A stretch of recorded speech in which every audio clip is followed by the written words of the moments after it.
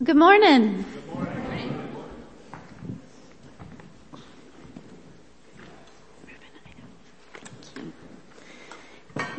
If you will please open your Bibles to the end of Ephesians chapter 1, the very end. We're going to start there. Last week we went through Ephesians chapter 1, so we're just going to read the last two verses and continue into Ephesians chapter 2 today. The words are not going to be on the screen. And that's because we want you to get familiar with your own Bibles. So if that's a Bible on your cell phone and you like to read your Bible there and take notes that you can save, that's cool. You can get your cell phone out. If you have a paper Bible, that's awesome. If you don't have a Bible, there are some kind of scattered throughout the pews. You kind of just look around and motion to somebody next to you like, hey, can you pass that down? If you don't have a Bible at home, feel free to take the one that you find here. All right. That's our gift to you. We want you to have a Bible. We want you to write in it, mark it up, make notes in it, make it your own. Get familiar with the Word of God. So as Kathleen said, we're in a study on the book of Ephesians. And last week I opened with the questions, what is the church? And how are we to be the church? Those are important questions. I think especially today. We talked about how people are struggling with disillusionment with the church. Not this church. I wasn't talking about Caring Community Church. I was talking about the church in the United States, just in general, the Christian church. There's been a lot of things that have been happening that don't look and sound good. We've let politics divide us, you know. A lot of people in the last 2 years have left the church or like switched churches over mask wearing or not mask wearing, you know. A lot of people have left churches because they've been hurt. Amen. Because they've been hurt. There's been financial abuse, sexual abuse. There's been just abuse of power. We have some denominations, Christian denominations, who are splitting over theological issues or abuse of power issues where pastors or denominational leaders were just bullies and manipulated people and intimidated to get what they wanted. All right. And we see these kind of things happening in the church and it's disillusioning. The church is supposed to be what's bringing light and healing and hope to the world. And yet God is revealing that there's some toxicity among us. And so it may be time to get back to the basics and remember, okay, who are we and what are we really supposed to be about? Amen. And that's why Paul wrote Ephesians. The church in Ephesus and other area churches, this book Ephesians was actually circulated to a lot of different churches, but they were having problems. They were gossiping, brawling, there was sexual immorality, all this not good stuff was happening. And so Paul wrote the letter to the church of Ephesus, in our Bible, the book of Ephesians, to address these problems. Who we are as a church, what are we supposed to be like? What are we supposed to do? Ephesians has been called the constitution of the church. And last week we looked at Ephesians chapter 1, which is a declaration of dependence on Jesus Christ. Not a declaration of independence, but a declaration of dependence. And I want to start where we left off. We'll start at verse 22, and then we're going to read chapter 2 through verse 10, okay? And I think you're going to find this very enlightening. All right, verse 22. I'm sorry, I got to get another drink of water.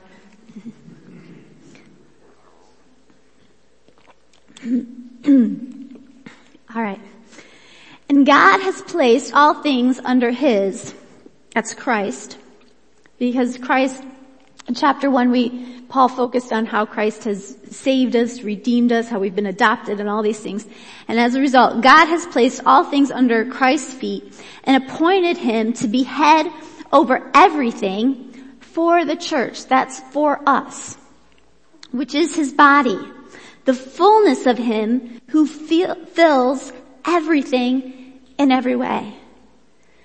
So we, the church, are the body of Christ, and we are filled with the presence of Christ, and we are to take the presence of Christ into the world so that Christ fills everything in every way. This is a very big vision, alright? Continuing, chapter 2. As for you, you were dead in your transgressions and sins, in which you used to live when you followed the ways of this world and the ruler of the kingdom of the air. That's a reference to Satan. The spirit who is now at work in those who are disobedient. All of us lived among them at one time, gratifying the cravings of our sinful nature and following its desires and thoughts. Like the rest, we were by nature objects of wrath. Amen. A few years ago, zombie shows became very popular. It starts popping up in different TV shows and movies, and there are some whole shows dedicated just to zombies. Okay, who here has watched a zombie show? Like a fan of, alright, thank you for your honesty, yes. And, you can correct me if I'm wrong on this, okay? But the basic premise of a zombie show is that zombies attack humans and humans have to kill the zombies to survive. That's basically it. Yeah. Why do zombies always attack humans? They have to eat the brains. They have to eat the brains. Why do they have to eat the brains? I don't know. I think it's because they don't have one or something. You know, like, they crave brains. And they're like, ah! And then like, I am so glad this is not being videotaped. I'm just gonna tell you that right now. It's like they crave the brains, right? And then what happens when they eat a brain? Brains. Yeah. Like they just want more. It's like they have a one-track mind, right? That they're just controlled by this craving for brains. That's all they think about. Some of you think it's great we're talking about zombies. Some of you are like, why on earth is a pastor talking about zombies?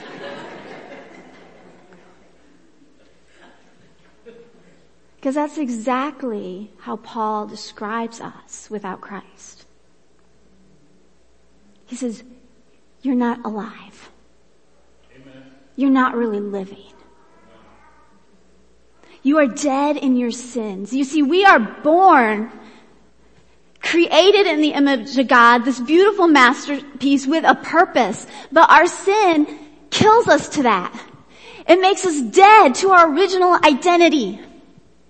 The world is full of zombies, people who are not really living, who are trying desperately to find their identity so they can feel alive. And we all have these deep insecurities. Nobody feels like a masterpiece. Nobody really knows what their true purpose and identity is. And so we're controlled by these cravings to feel alive, to feel like we have a purpose, to feel like there's some meaning. And different ones of us, we try to fill this craving in different ways. For some people, we try to feel alive and important through achievement. And we're very driven by achievement, whether that be athletic achievement or vocational achievement, being more successful, and we're just like, must be faster, must be stronger, must achieve, and it just rules our life. Some of us are driven, I've seen this in a lot of women, to have the perfect family life. Success in family. We want the HGTV home, which always changes every season now, right? Like you have to redo something.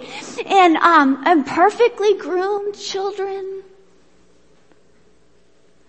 And perfectly healthy meals. Farm to family, right? Farm to family.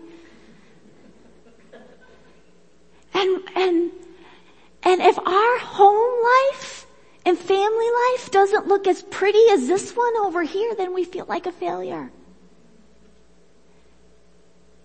And we're just driven by this need to have a perfect home life. And I see women exhaust and depress themselves trying to be perfect.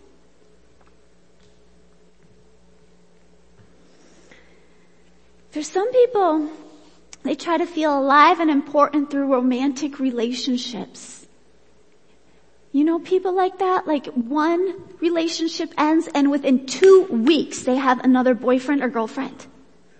Like they just can't be without, like must have cute boyfriend. Must have hot girlfriend. You know, hey. They feel like they're not complete without that.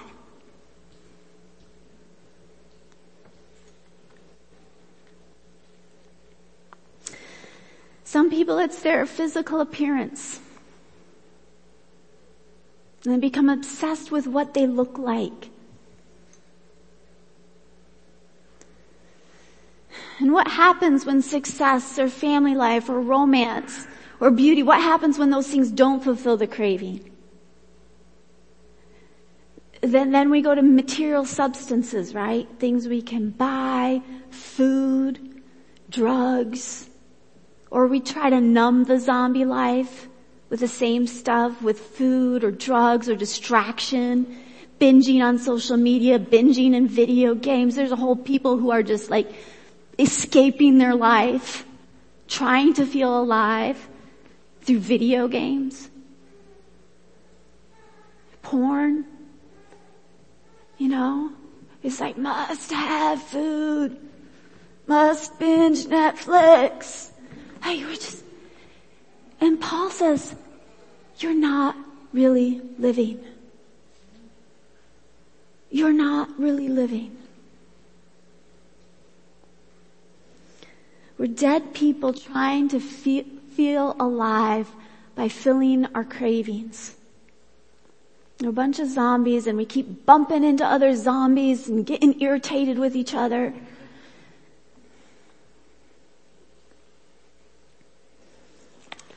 Let me read it again.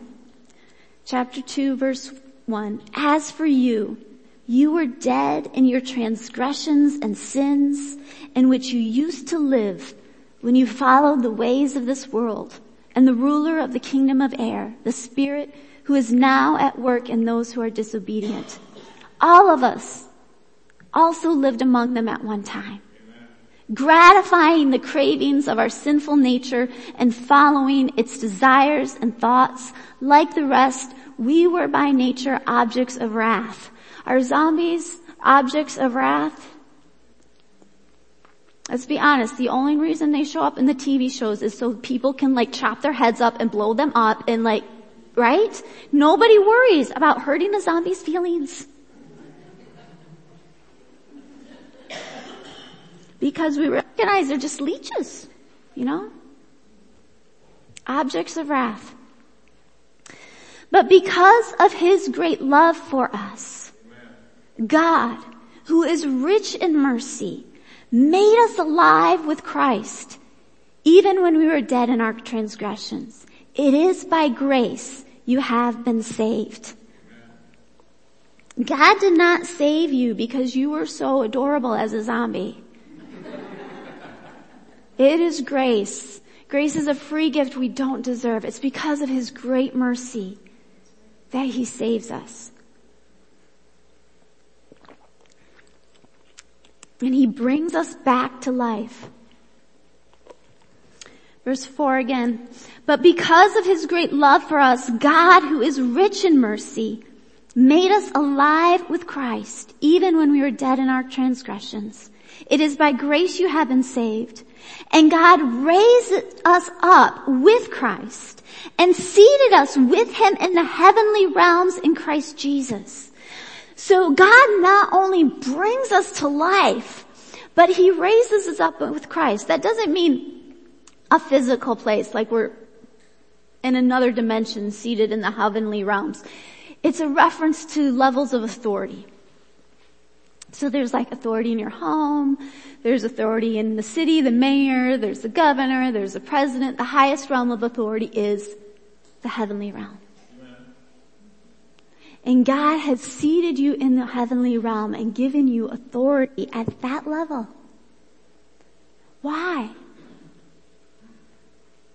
So you may rule under Christ like we were originally designed to. Genesis 1, the beginning of your Bible, God creates the world, right?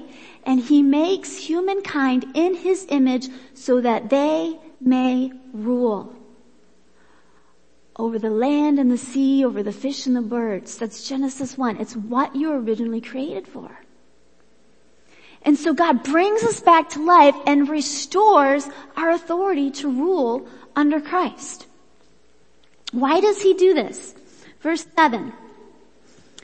In order that in the coming ages He might show the incomparable riches of His grace, expressed in His kindness to us in Christ Jesus. God does this so that when people think, oh man, God is harsh, God doesn't care, God's abandoned this world, but they look at you and they see what has happened in your life and what God has done, then they see that God is good, that God is kind. God brings us to life, raises us up, gives us authority so that we become expressions of His kindness to the world. 8, verse 8. For it is by grace you have been saved through faith. And this is not from yourselves. It is a gift of God, not by works, so that no one can boast.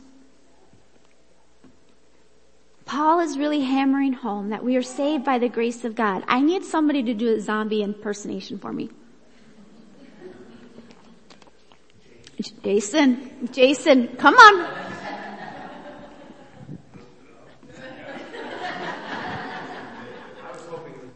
No, let's see what you got, buddy. I bet you can beat me.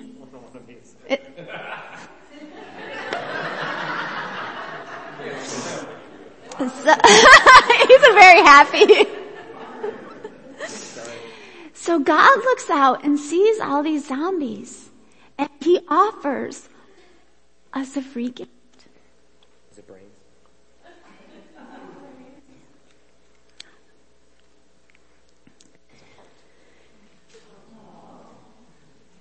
Now, can Jason boast about that? Like, did he get that heart because he was the best zombie of all the zombies? No. It's a free gift. There's nothing he did to earn it except embarrass himself in front of all of you. But there's nothing he did to earn it. There's nothing good that we do that earns salvation. Amen. It's a free gift. Thanks, Jason. It's a free gift.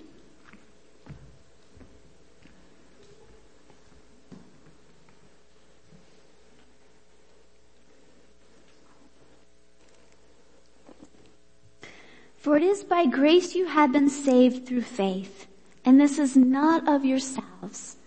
It is a gift of God, not by works, so that no one can boast. Verse 10, for we are God's workmanship, created in Christ Jesus to do good works, which God has prepared in advance for us to do. We are God's workmanship. That word there means artwork. We're His masterpiece. You know, people love to go and see masterpieces and get their pictures taken in front of them. Like they love to go see the Mona Lisa. You can't take a picture of that. Or the Taj Mahal or the Eiffel Tower. In the United States, it might be Mount Rushmore. Last year, my family and we went to see the Grand Canyon. And I'm like, oh, it's awesome. It's amazing. And everybody there is taking pictures of it or doing this, like we have a lot of those kind of shots. My husband always takes them because he has the longest arms. We don't need a selfie stick with him, So, and I just think, God is there. And if God is there, I can just imagine him thinking like, if it was me, I wouldn't be taking a picture of the Grand Canyon. I'd be taking a picture of you. Amen. Like, I want to get my picture taken with you and you. Because you're the masterpiece. You're the masterpiece.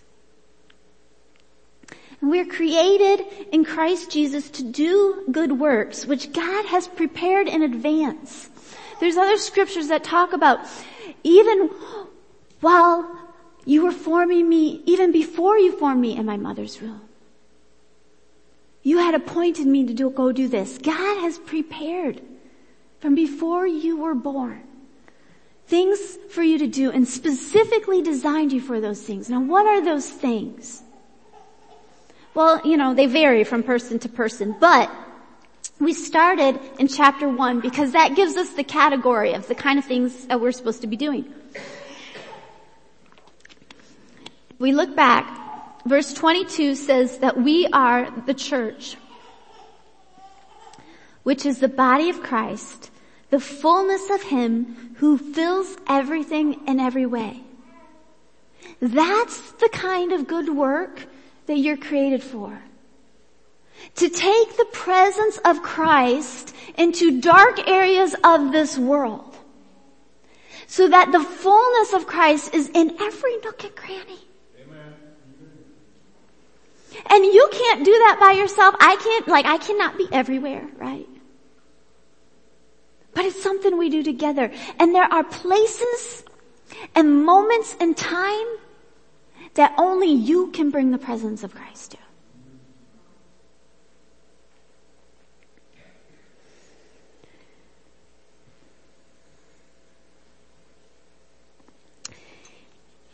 Ephesians, verse 23, it not only gives us the category of things we're supposed to be doing, like filling everything with the presence of Christ, it also sheds light on how we're a masterpiece. You gotta marry the ideas in chapter 2 verse 10 with the ideas in 1 verse 23, okay? Chapter 2 verse 10 says that we are God's masterpiece, created in Christ. Verse 23 says we are the body of Christ. What makes you a masterpiece is that you are part of the body of Christ, the greatest masterpiece of all. One of the reasons that people struggle so hard to accept that they're special, to accept that they're a masterpiece, to know their identity, is we try to find our identity in our individuality. As an individual, I'm not that special. If I try to find my identity and my individuality, you know what? There's always going to be someone who's smarter than me. There's always someone who's going to be a better speaker than me. There's always going to be someone who's more beautiful than me or younger than me. My identity is not in my individuality. My identity and what makes me special is that I'm part of the body of Christ. Think about the Mona Lisa. Mona Lisa, one of the greatest masterpiece paintings of all time. People stand in line for hours to see it, right? And it's like they get to see it for 3 seconds and then you gotta go. And you stood in line for 3 hours for that. Now imagine somebody cuts out the nose and frames a picture of the Mona Lisa nose. Nobody knows it's from the Mona Lisa. It's just this picture hanging up of a nose. Are people going to stand in line for hours to see that nose? No, it's a nose. By itself, it's not that special. What makes it a masterpiece is that it's part of the Mona Lisa. And that's true of every part of the Mona Lisa. The eyes, the smile, the hair, the weird things happening in the background. None of them are special on their own. What makes them special is they're part of the Mona Lisa. And that's how it is with you and I. What makes us special, our identity, what makes us a masterpiece is we're part of the body of Christ.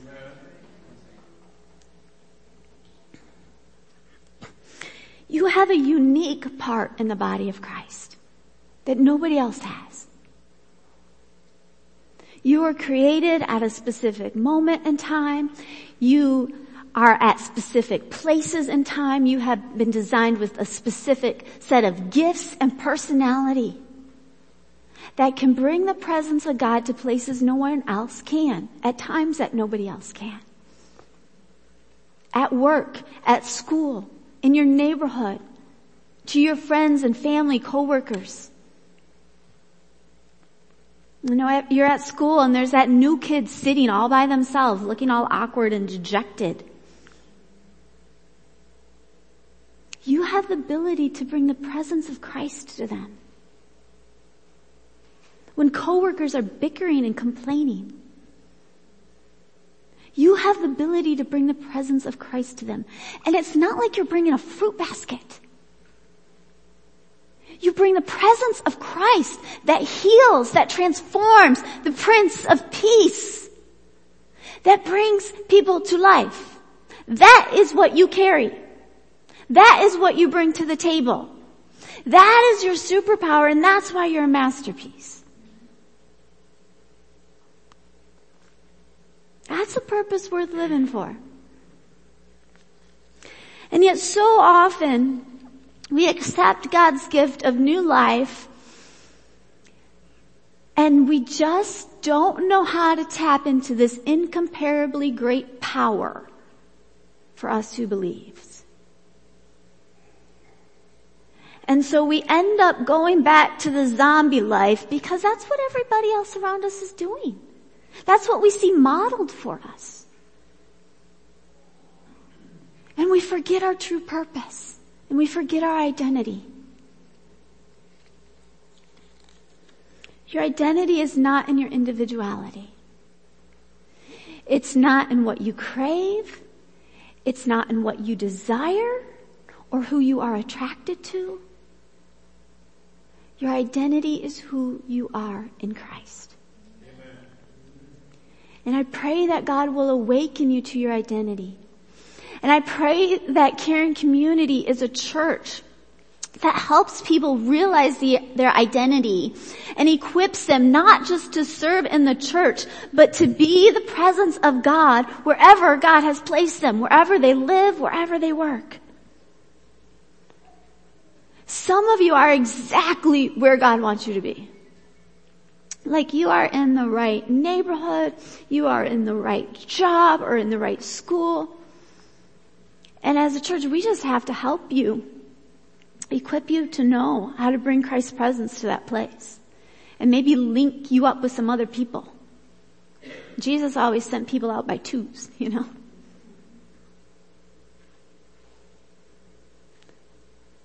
Some of you aren't where you're supposed to be. You know, let's just be honest. Sometimes we just get stuck in a job. Or we get stuck in a stage of life because we don't know what else to do. And God begins to breed this kind of like holy discontent in us. And maybe even birth some dreams that seem too crazy. Oh, I couldn't possibly do that.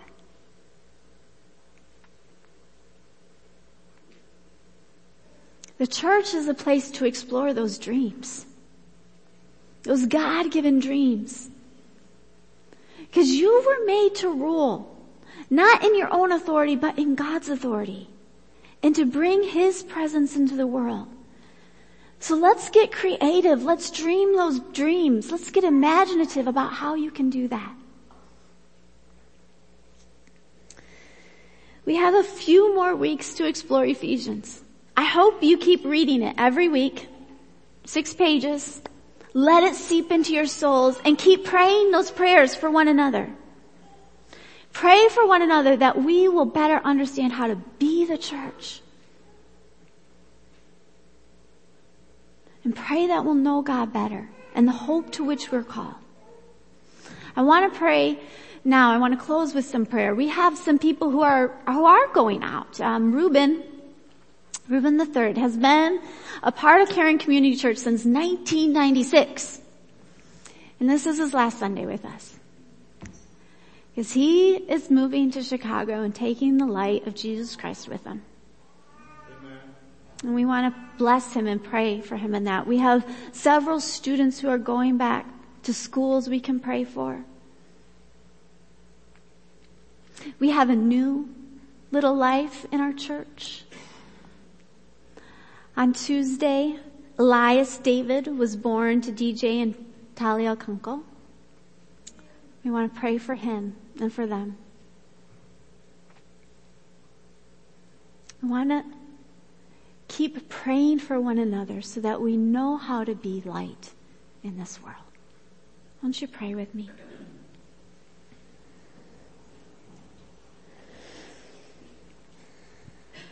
Heavenly Father, I thank you for saving us from the zombie life. I thank you that you have given us a great purpose and a great ability. And I pray that you will awaken us to that, God. It's so easy to get distracted by what we see and so hard to realize the potential in what we do not see.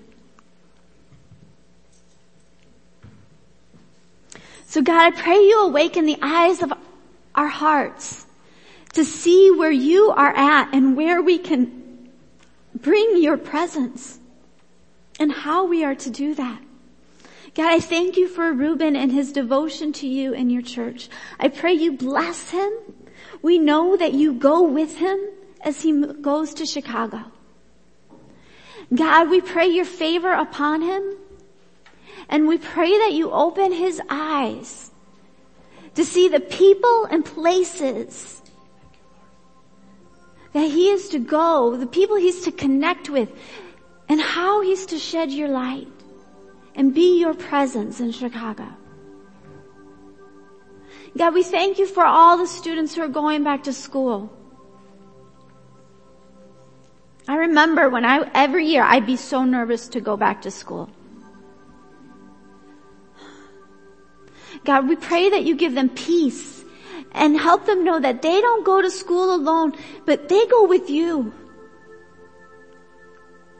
And God, we pray that you open their eyes so that they know they're there for more than just learning like math or science or whatever it is, God, but they are there also to take your presence to people who desperately need your presence. And we pray for our teachers and school administrators, God. Thank you. We thank you for their service. And we know it has been a hard job. It has been a tiresome job. We pray you give them rest. We pray you give them favor. We pray, God, that this will be a year where things start to click and work together instead of being a year of constant obstacles. And God, I pray for our teachers and school administrators that are Christians, that you would help them bring your presence into the school system so that our schools may do the best job they can possibly do. And that there would be unity and truth in our schools. And God, we pray for all of us. There's factory workers, managers, nurses. God, we pray that you would help us know who we are and what we carry inside of us and the authority that you've given us so that we can be your presence and a light to this world. That we won't get pulled down by the problems of this world, but that we could help bring the solution, the Christ, the you, to the problems of this world, God. Help us to be the hands and feet of Jesus Christ. We pray these things in the precious name of Christ, Jesus our Lord. Amen.